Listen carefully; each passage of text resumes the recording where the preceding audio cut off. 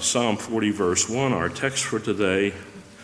I waited patiently for the Lord, and he inclined to me and heard my cry. Pray with me. Let the words of my mouth and the meditations of my heart be acceptable in your sight, O Lord, my strength and my Redeemer. Amen.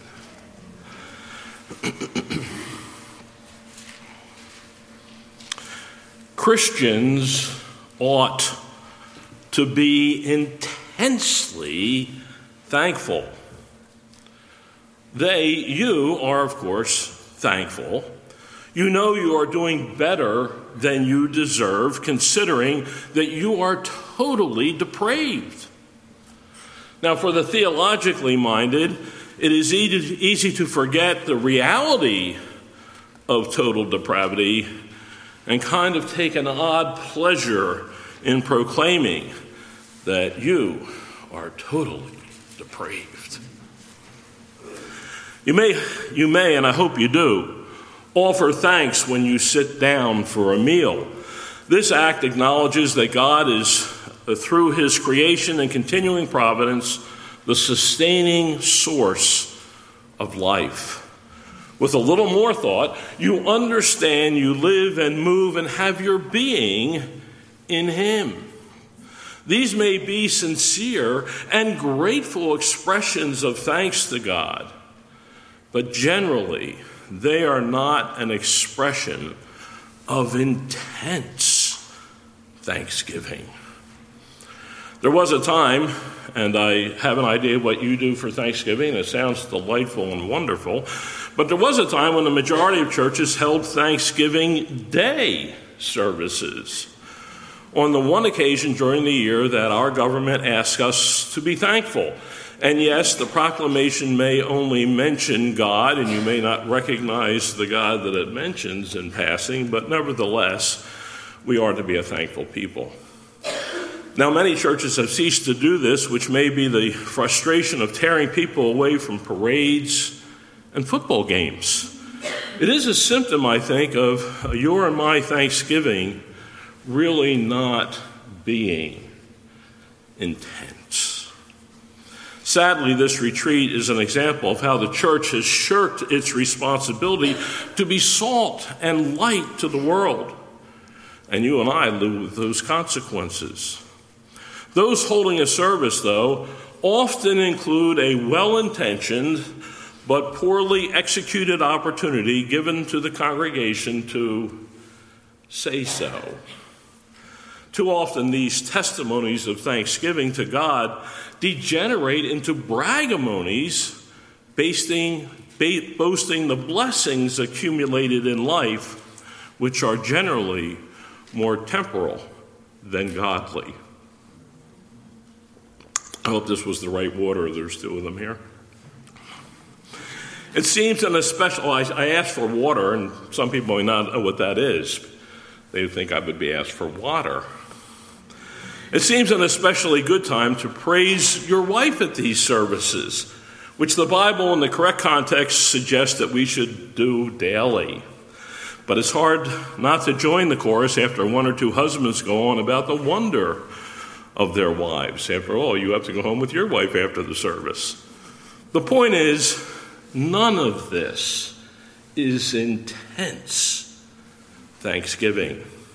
You could argue it's not thanksgiving at all. You and I are guilty of this not really godly thanks.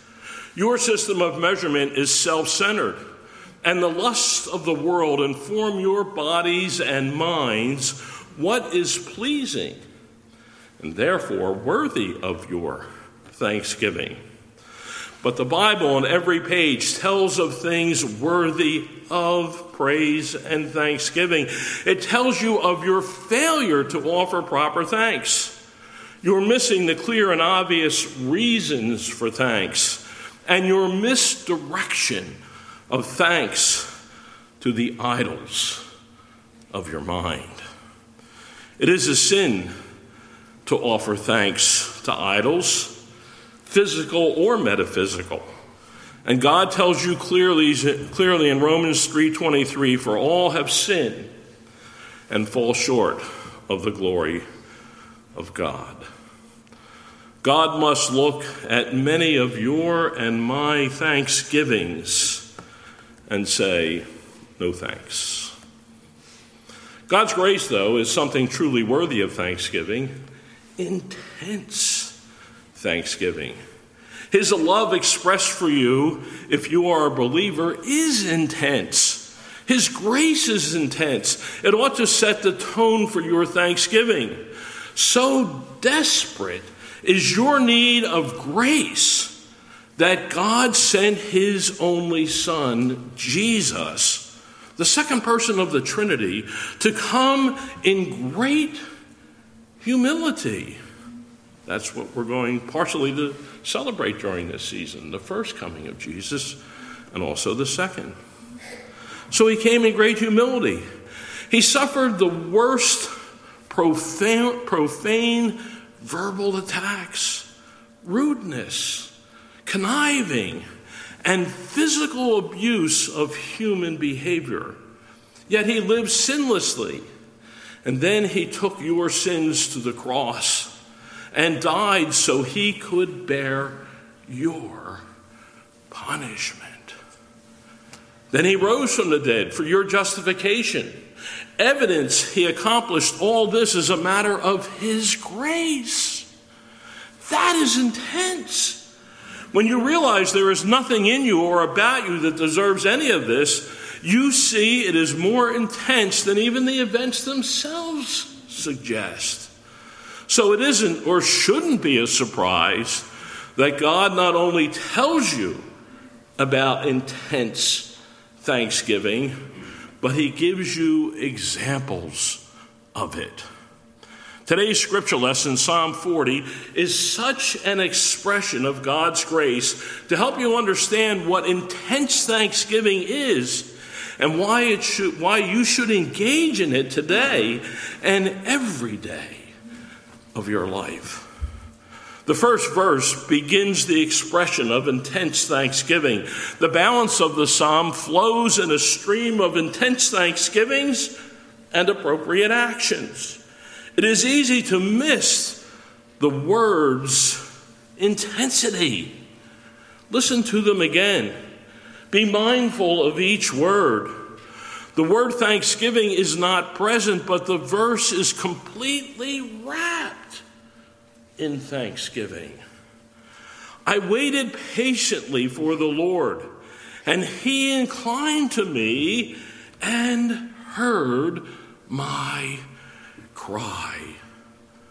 Those last words, and heard my cry, certainly evoke the notion of thanksgiving. You can hear the gratitude. You can also hear the sigh of relief that speaks of the intensity of getting there. Let's look at that. Two words in this verse appear to suggest passive, not intensive thanks. They are waited and patiently. Now, these words have a connection in English. Waiting needs patience. Today, rarely, though, does the grace of patience get involved with waiting.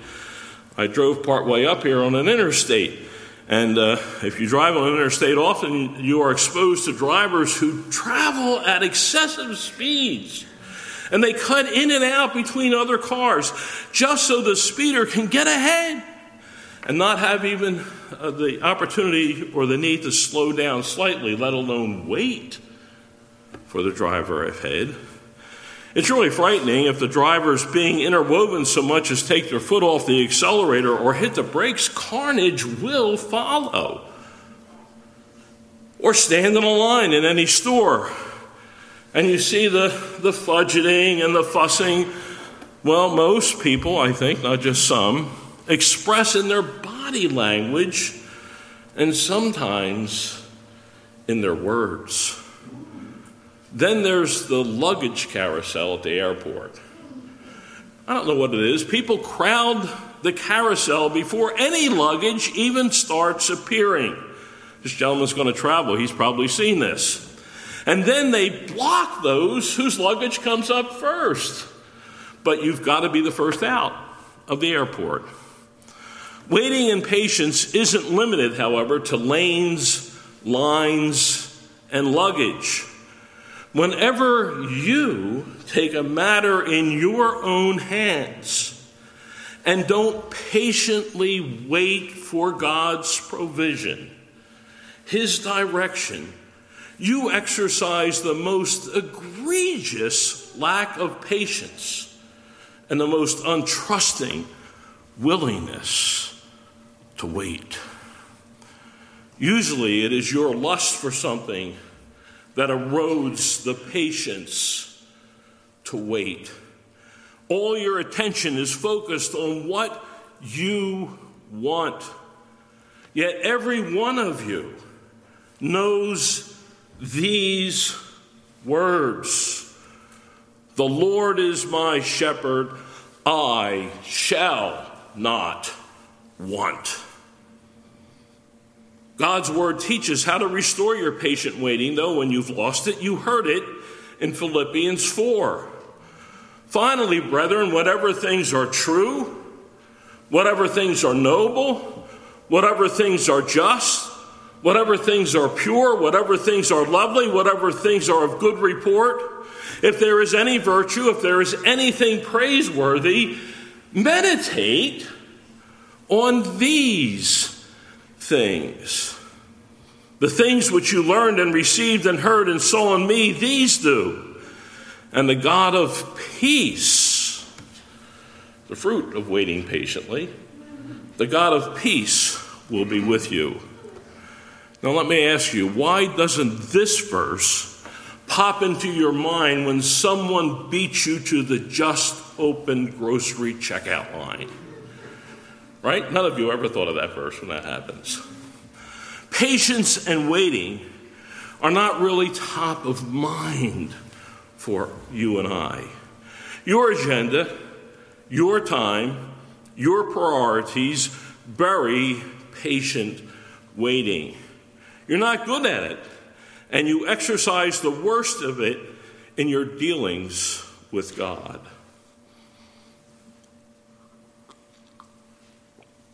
Personal, family, financial, health, and even church concerns become worrisome and often get a hasty or a rash decision, taking matters into your own hands rather than trusting God's promises. Psalm 27 is a good passage to learn about waiting and patience, and it ends with these instructive words. Wait on the Lord. Be of good courage. He shall strengthen your heart. Wait, I say, on the Lord. Now, while all those things are important elements of waiting and patience, and we need to know those to understand the intensity of thanksgiving, they barely scratch the surface of what this psalm is saying.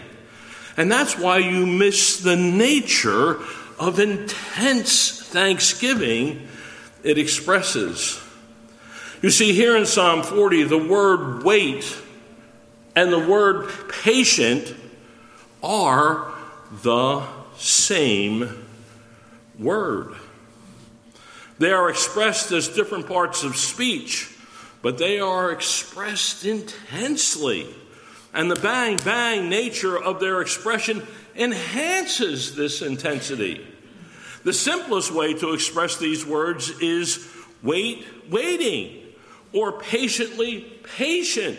However, these expressions do not justify and do justice to the intensity that they tell.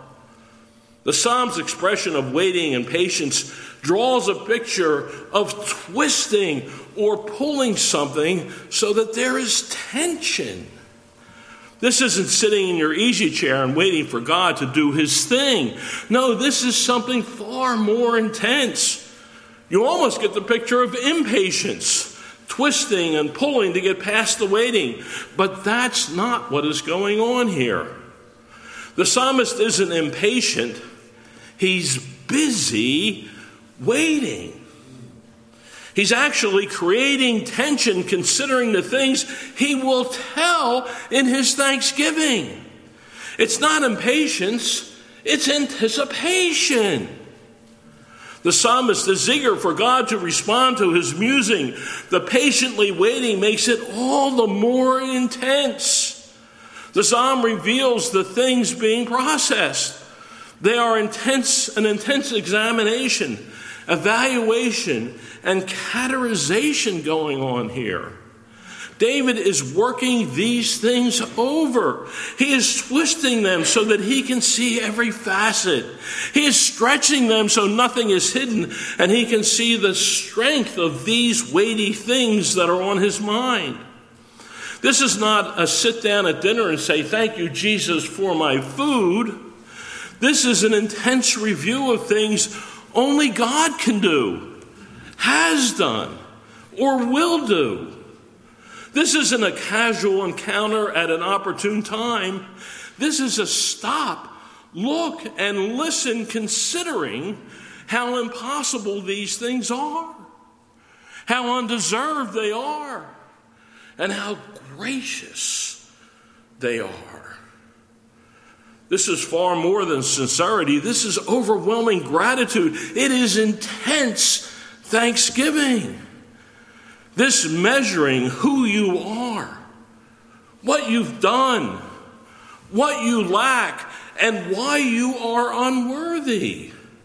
This apprehending who God is, what he does, and why he does it. It's not about you or your pleasure. It's not about you or your feelings. It is all about God. His mercy, his grace, his glory, his holiness, his power, and his love. As the waiting patiently intensifies, it's like stretching a rubber band. When it's ready to snap, you release it, and the pent-up energy explodes as the rubber band contracts. David is just at that point, but he has no control over the release. Only the Lord can satisfy the intense waiting patiently. Only the Lord can release the intense thanksgiving that David has pent up in him. And God does. David says, "And he inclined to me." Now there is intensity in the Lord's response. It's marvelous to see how God himself intensely comes to David. It is totally God's response. It is not caused by David's intent patiently waiting, but as the verse continues, David realizes that God heard his cry. It is seen in the idea that inclined conveys. You see, it is also a stretching. God stretches out to David. There is a matching intensity to David's twisting, stretching, patient waiting. God powerfully, intensely reaches out and hears David's cry. His longing to thank God from deep in his heart for things greater than he can adequately express, for the wellspring David has on his mind and is ready to have on his lips, for the things that God has done. God does this for you as well. Another reason for intense thanksgiving.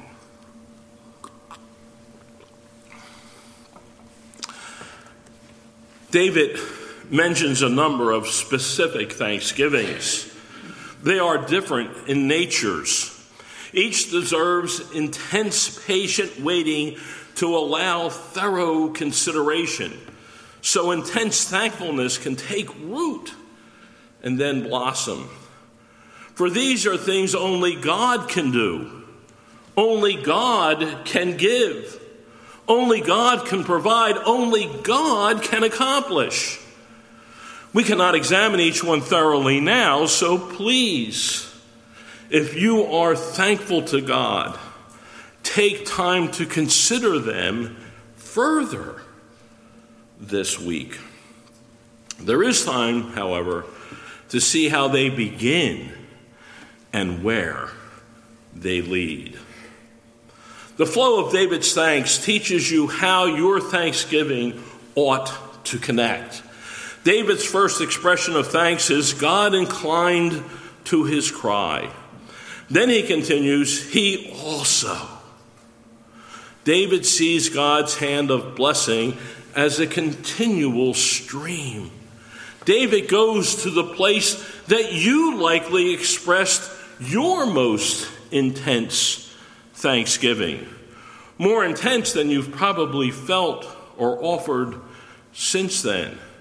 It deals with the torment of sin and speaks of salvation.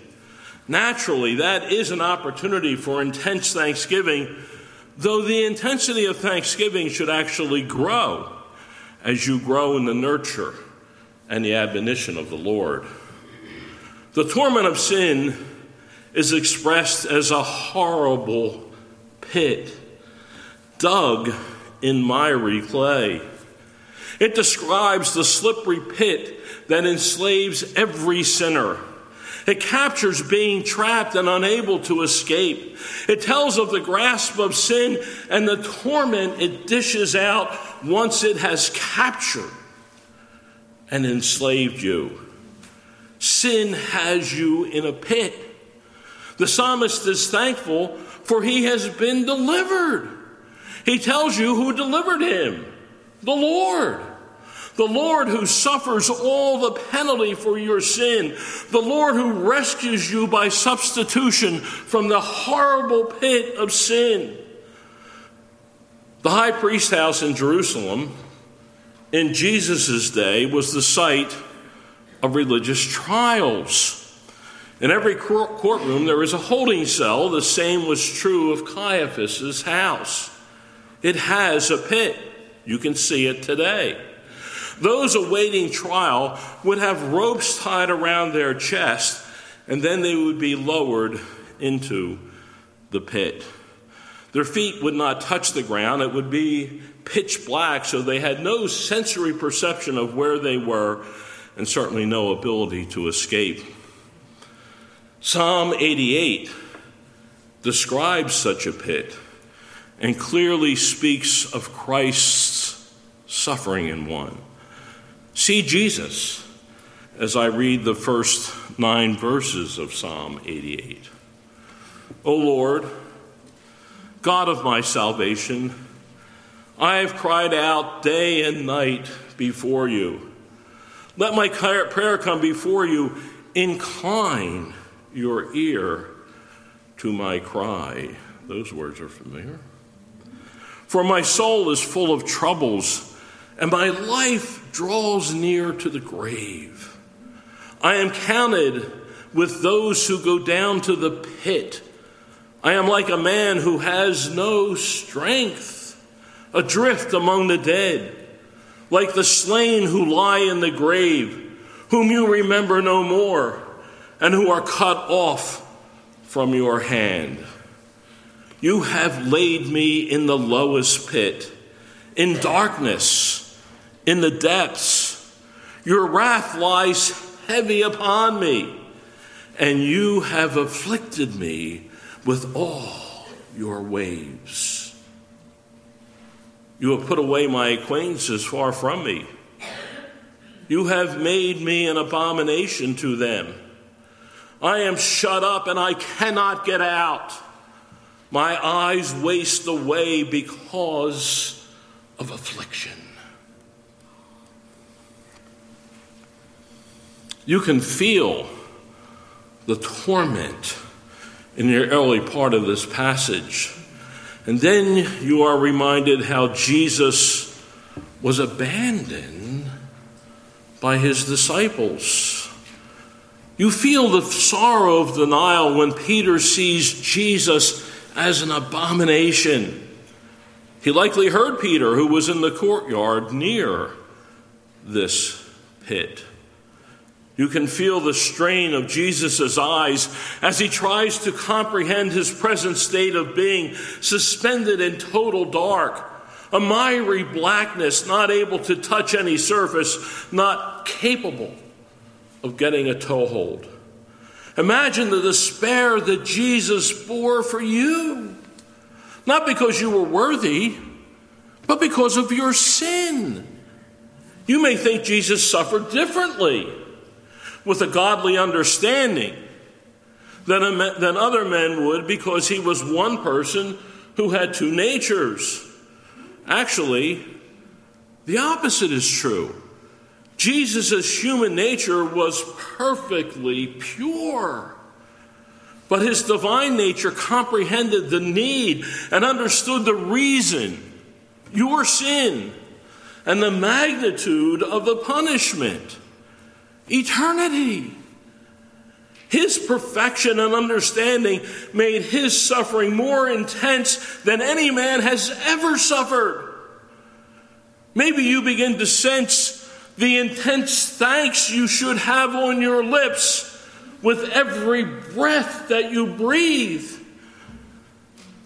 But you don't have to imagine. For the psalmist continues that the Lord not only brought him out of the pit, but he also set my feet upon a rock and established my steps. He has put a new song in my mouth, praise to our God. Many will see it and fear and will trust in the Lord. Jesus went into that pit to rescue you. He took your place, and in doing so, he brought you out of a horrible pit dug in a miry clay. Then he didn't just put you near the pit so you could slip in again. No, he set your feet on a rock, a solid foundation. And then he sent the Holy Spirit to enlighten his word so you could get your bearings and take sure steps to escape even further. Your grateful heart was given the way to praise and to thank him, for he put a new song in your mouth. Praise to God. He did it with a purpose. So your intense thanksgiving, your sure steps, and a new song would draw others to see what God has done. Fear their own pit if Christ doesn't rescue them, and open the door for the Holy Spirit to give them faith to trust in the Lord. I know you're not Baptist, but can I hear an amen? Can I hear a hallelujah? Come on. If you were Baptist, I'd ask you to stand and sing the doxology, but I won't do that. It's intense, is it not?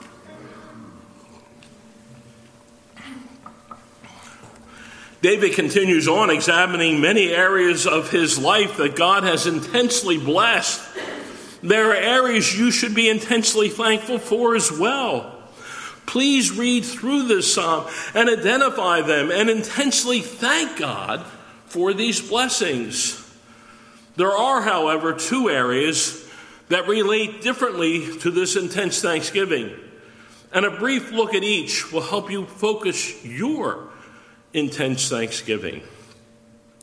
In David's thanks, he recognizes the glory of God is made evident to those who see what he is doing. You will recall, I just read it a few minutes ago, he said, many will see it and fear and will trust in the Lord. Then in verses 9 and 10, David says, I have proclaimed the good news of righteousness in the great assembly. Indeed, I do not restrain my lips, O Lord. You yourself know. I have not hidden your righteousness within my heart. I have declared your faithfulness and your salvation. I have not concealed your loving kindness and your truth from the great assembly. This needs to be your public expression of thanksgiving. David intently thanked God, and God came to him intently. Then David acknowledged what God did will bring others to trust in Christ. You have a great message of the gospel. Today begins what the world sees as the Christmas season.